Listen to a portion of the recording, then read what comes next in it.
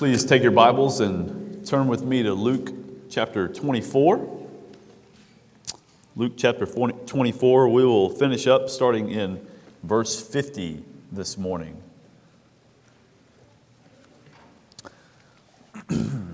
Well, as I said previously, this morning we come to the end of our long journey through the book of Luke.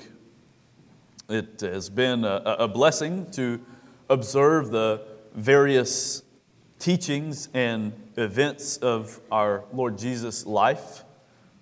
It's been an experience of coming to grips with His glory in many different ways that He's presented Himself and taught about Himself to us.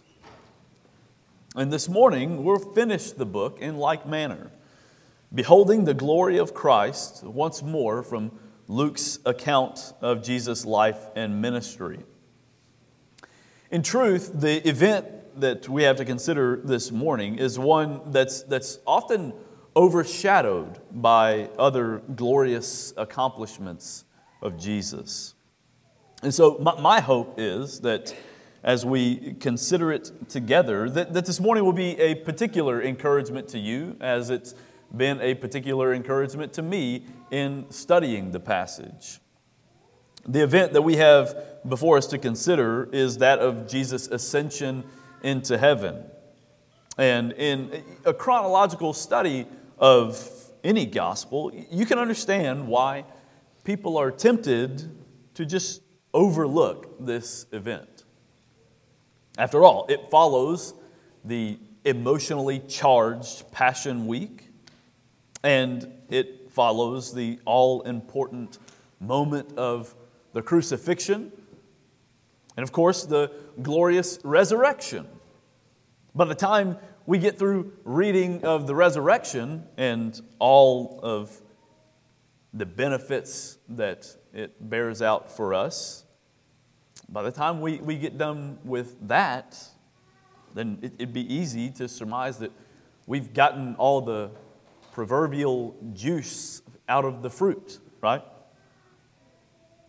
But I want to submit to you this morning that we find in consideration of these last few verses in the book of Luke that extra squeeze is really worth the juice, because the ascension provides for us a view of some aspects of Christ's glory that we just don't get from anywhere else in the Bible.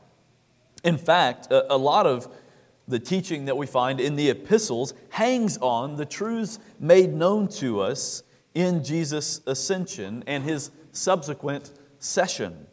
The session of Christ is how theologians refer to His being seated at the right hand of God the Father.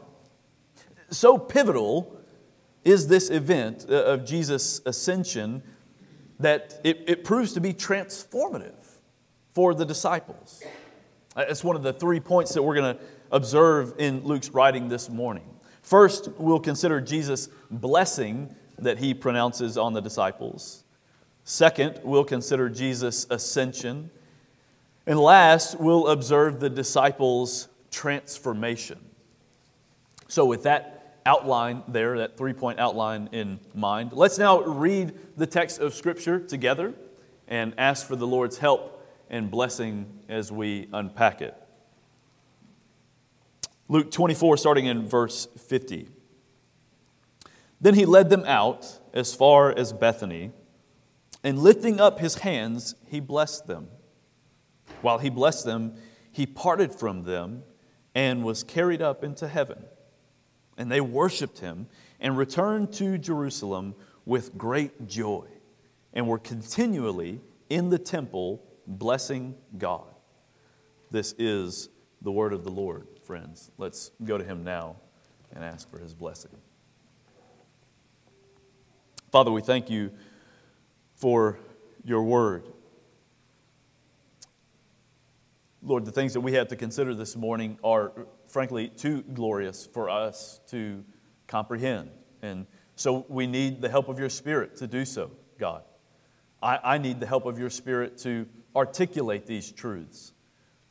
And so I ask that you would help me to do that in a clear way. Lord, please help me to teach with clarity and boldness as I ought. Keep me free from error over the next few minutes, Lord. And God, we pray that us, your people, in gleaning from these scriptures, Lord, that we would behold Christ, that we would behold His glory, God, that just as the disciples experienced transformation in beholding His glory, Lord God, that we would be transformed, that we would be made more like Him, and that in being made more like Christ, we'd be more pleasing to you. And we ask it all in His name. Amen. As we consider the final words of Luke's gospel, it can be rather easy to get our timeline messed up. Because given the way that Luke writes here, it would seem as though there's no separation between verses 49 that we concluded with last week and verse 50 that we pick up with this week. However, we know that from Luke's writing in Acts chapter 1 that 40 days separate these two verses, verse 49 to verse 50. It was after spending 40 days making appearances and proofs of Himself to the disciples in various ways and in various sizes of disciple groups. It's after all of these appearances that Luke tells us that Jesus let out the disciples as far as Bethany. Bethany was a familiar spot of retreat for Jesus. The journey there would have certainly stirred up a lot of emotions for the disciples, as the Garden of Gethsemane is there in Bethany. It's where Jesus, not long ago, entered into His greatest hour of suffering. And they now, these disciples, would behold the most visible evidence of Jesus' glory. Indeed, the only other moment that Jesus' glory is as evidently displayed as it is here is at His transfiguration. But before Jesus is taken up in glory, He had one last thing to do for His disciples. In fact, we see here that not only is this the final earthly activity that Jesus performs for His disciples, but this is the activity that Jesus would finally and forever engage in on behalf of His people. Jesus actually begins a ministry here in His final moments with the disciples that He will carry into heaven with Him for eternity future. Luke says that once Jesus had led them out as far as Bethany, then, lifting up His hands, He blessed them. And the blessing that Jesus pronounced on the disciples was no doubt the Aaronic blessing prescribed for the priests to use in Numbers chapter 6. It's there that we read this. The Lord spoke to Moses, saying, "Speak to Aaron and his sons, saying, Thus you shall bless the people of Israel. You shall you shall say to them, The Lord bless you and keep you.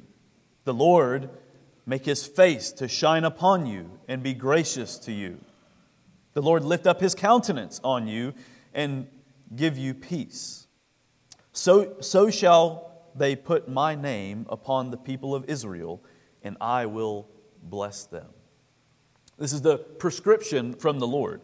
You see, the Scriptures are clear that those involved in priestly service, mediating between the people and God, are not free to engage in that activity in whatever way they see fit. No, God prescribes what's required of the people and of the priests. And God determines how and when the priests may pronounce grace and peace to God's people. And we know that is the Aaronic blessing that Jesus uses here, because it takes the form of the Aaronic blessing. With the lifting up of his hands, we are to recall the first blessing issued from Aaron, which set the pattern thereafter for all the priestly blessings. In Leviticus 9, we read of Aaron's first priestly blessing following his first priestly offering. After making sacrifice before the Lord for the people, the Scriptures say, "Then Aaron lifted up his hands toward the people and blessed them." And that scene really foreshadows this event in Luke. There, at Aaron's inaugural blessing, he had made the sacrifices to atone for the sins of the people. He had dipped his hands in the sacrificial blood to place it on the horns of the altar and to splash that blood against the sides of the altar. And only then were his hands raised to plead the blessings of grace from God and peace with God. But that grace and peace, friends, it came based only on the sacrificial blood which covered his hands.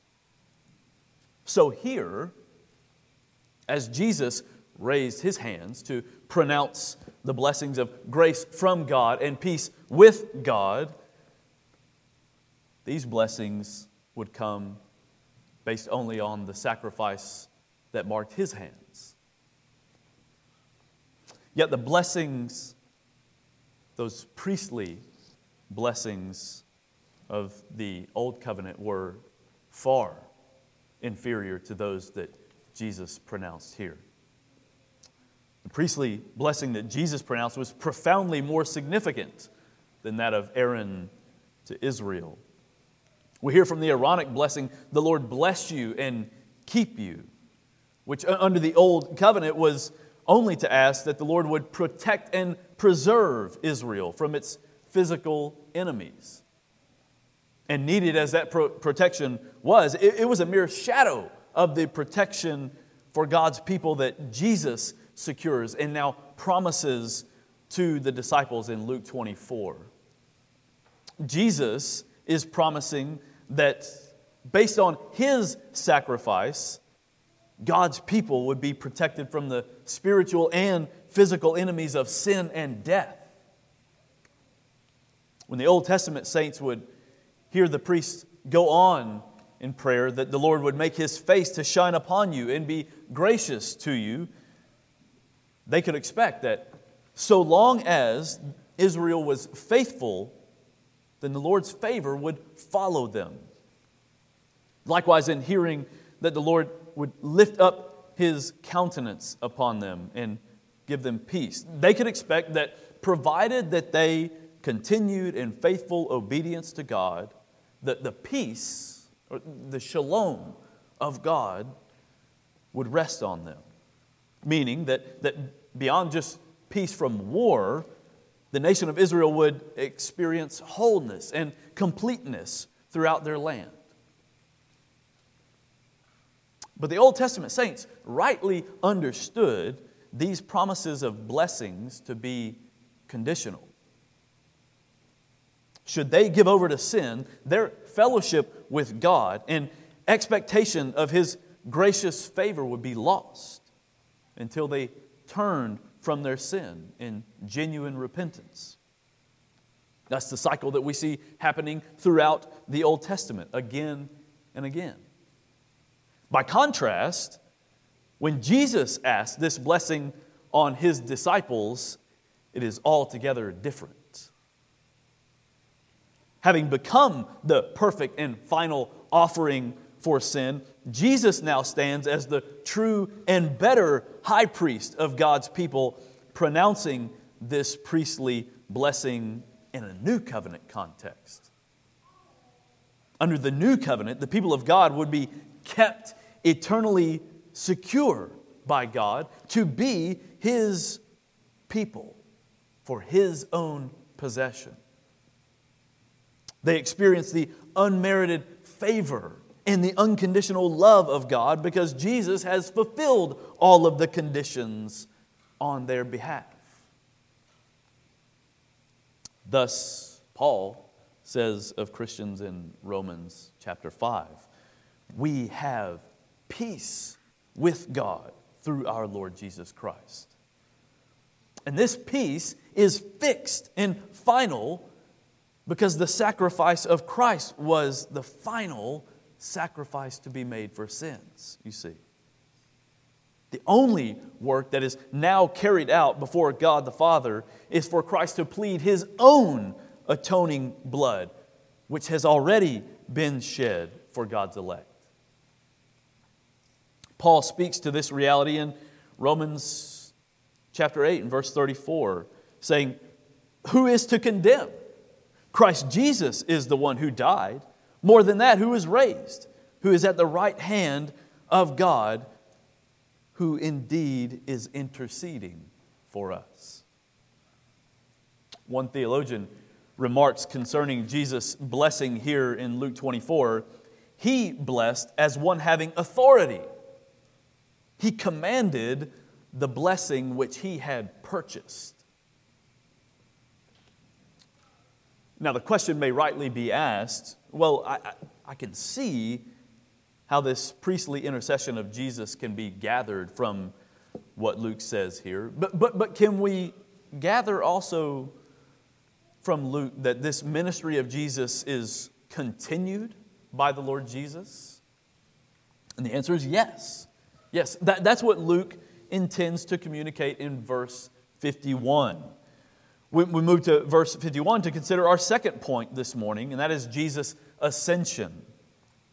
In verse 51 we read, "While He blessed them, He parted from them and was carried up into heaven." And though a simple reading of this may seem like a sort of divine curtain was being called, while Jesus was taking one last bow, that's not really the case. It's not as though Jesus had yet to complete His remarks to the disciples and then music started playing, like what happens sometimes as celebrities, try to finish their acceptance speeches at award shows. No, Luke here has a clear message that's being conveyed through the structure of his writing.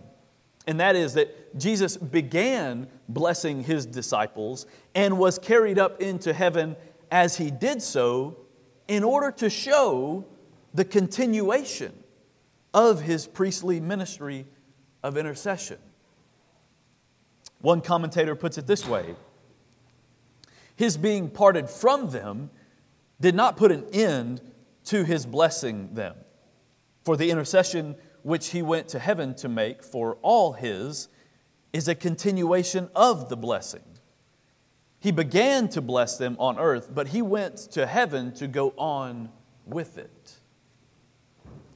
The ascension is important for many reasons, church, but none more than the fact that it is the key to understanding that Jesus' priestly blessing is not an isolated experience of a select few disciples. His priestly blessing and ministry is the ongoing experience of all disciples everywhere. And a vital ministry this is, friends. Because there is no other high priest who's able to stand before God the Father as He does. Listen to the way the author of Hebrews describes it. The former priests were many in number because they were prevented by death from continuing in office. But He holds His priesthood permanently because He continues forever.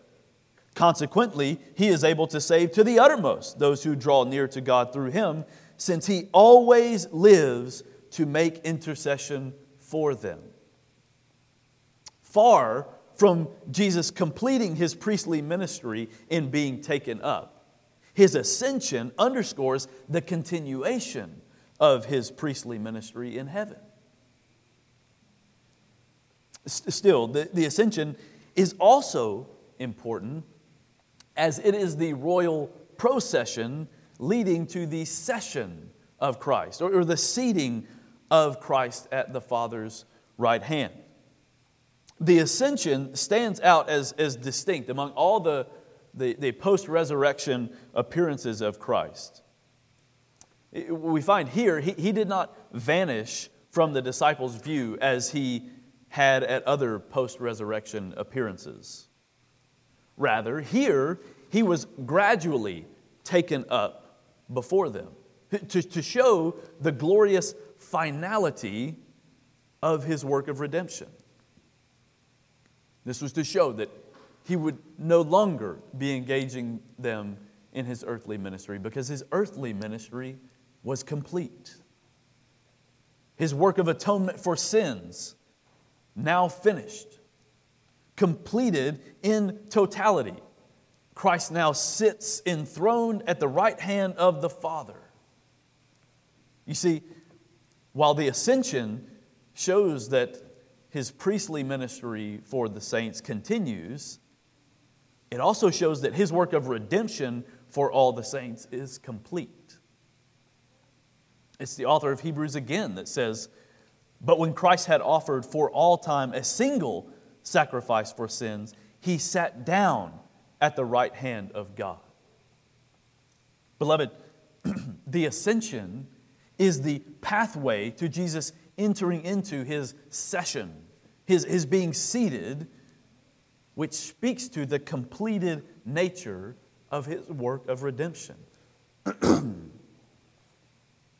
So you can see that this event of Jesus' ascension is a key element to understanding the gospel. It's why the forefathers of the church included this truth in the most ancient and fundamental of confessions that we call the Apostles' Creed. We confessed it together just earlier in the service. We believe Jesus ascended into heaven and sits at the right hand of God the Father Almighty.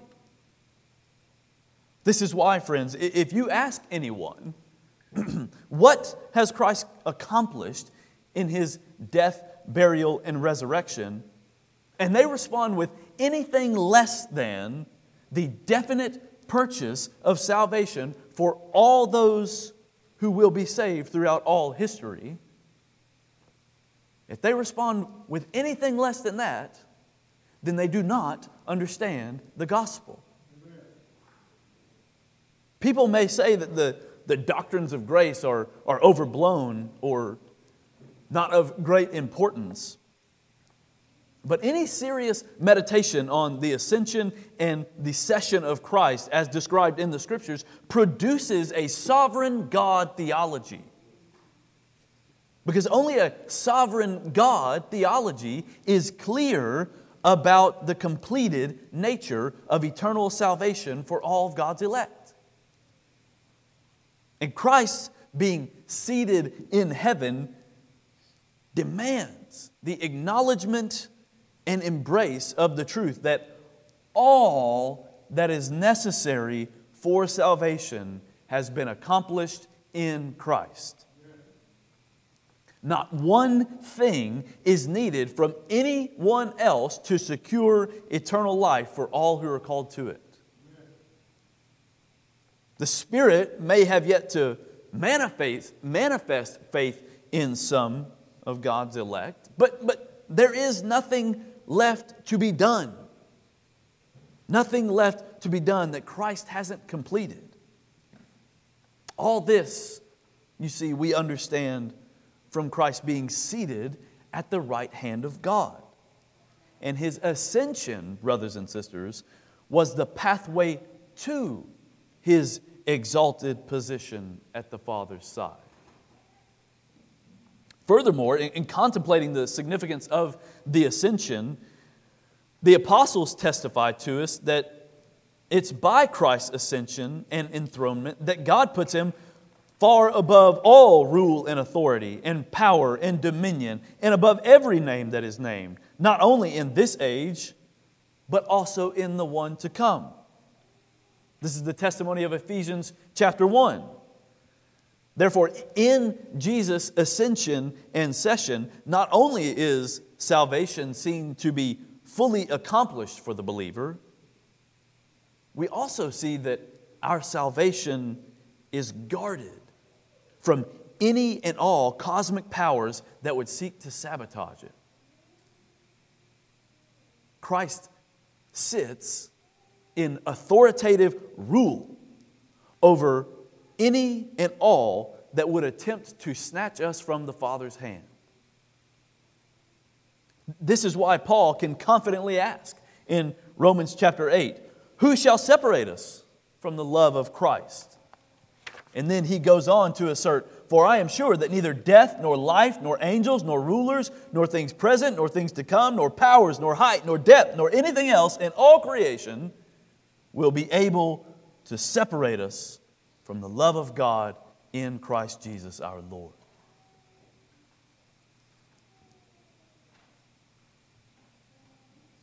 His ascension marks His authoritative power to not just save souls, but to protect and sustain souls until we're all caught up together with Him in the clouds.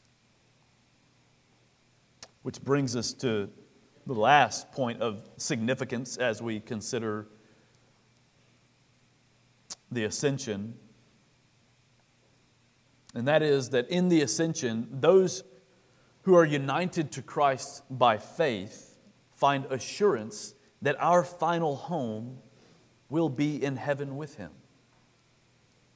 As you often hear from this lectern, friends, for those united to Christ by faith, what is true of Him in glory is true of us.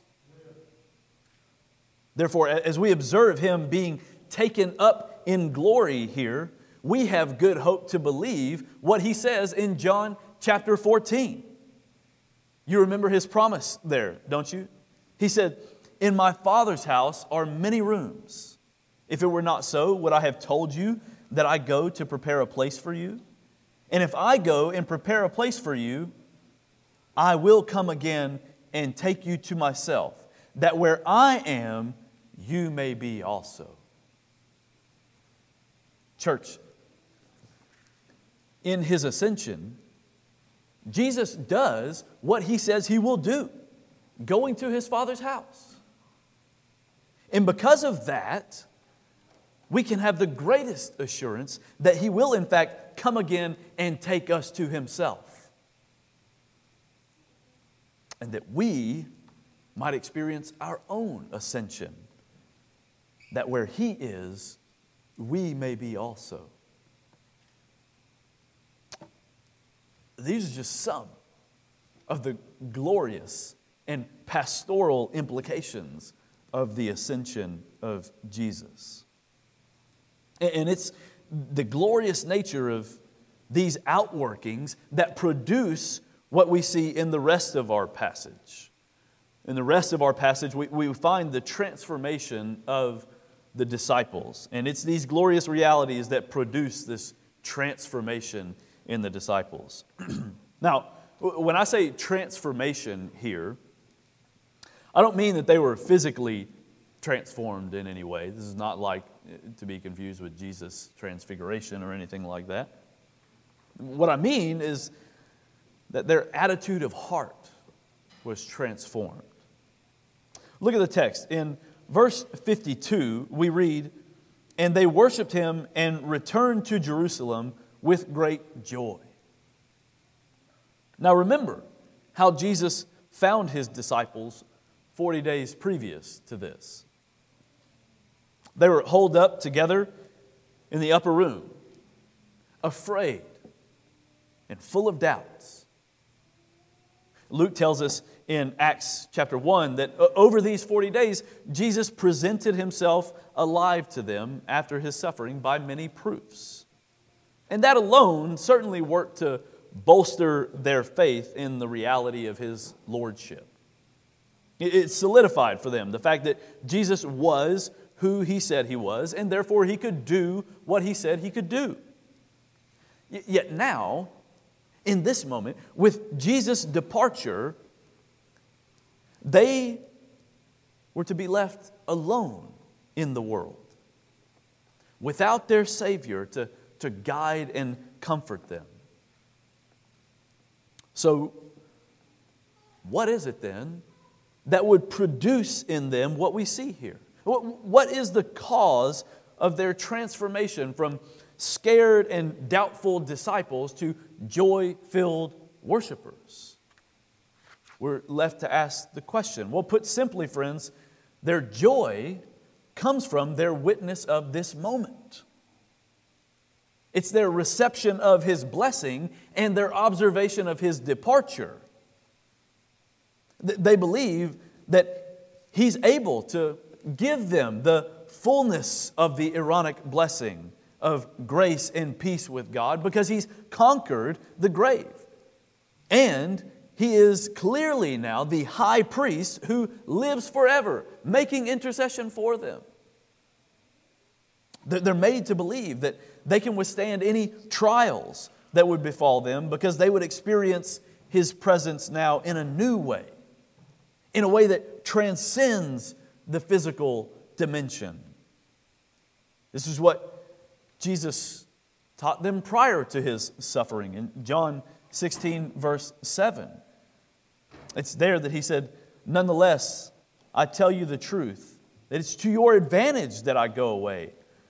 For if I do not go away, the Helper will not come to you. But if I go, I will send Him to you." And now, in witnessing His ascension, they're able to see how this is possible. And beyond that, they were infused with a whole new level of confidence in their own ascendancy into heaven. So what follows is joy, profound joy. But it's not just joy that we see in the disciples. It's a joy which led to worship. Verse 52 tells us that they worshiped Jesus where He ascended. And verse 53 goes on to say they were continually in the temple blessing God.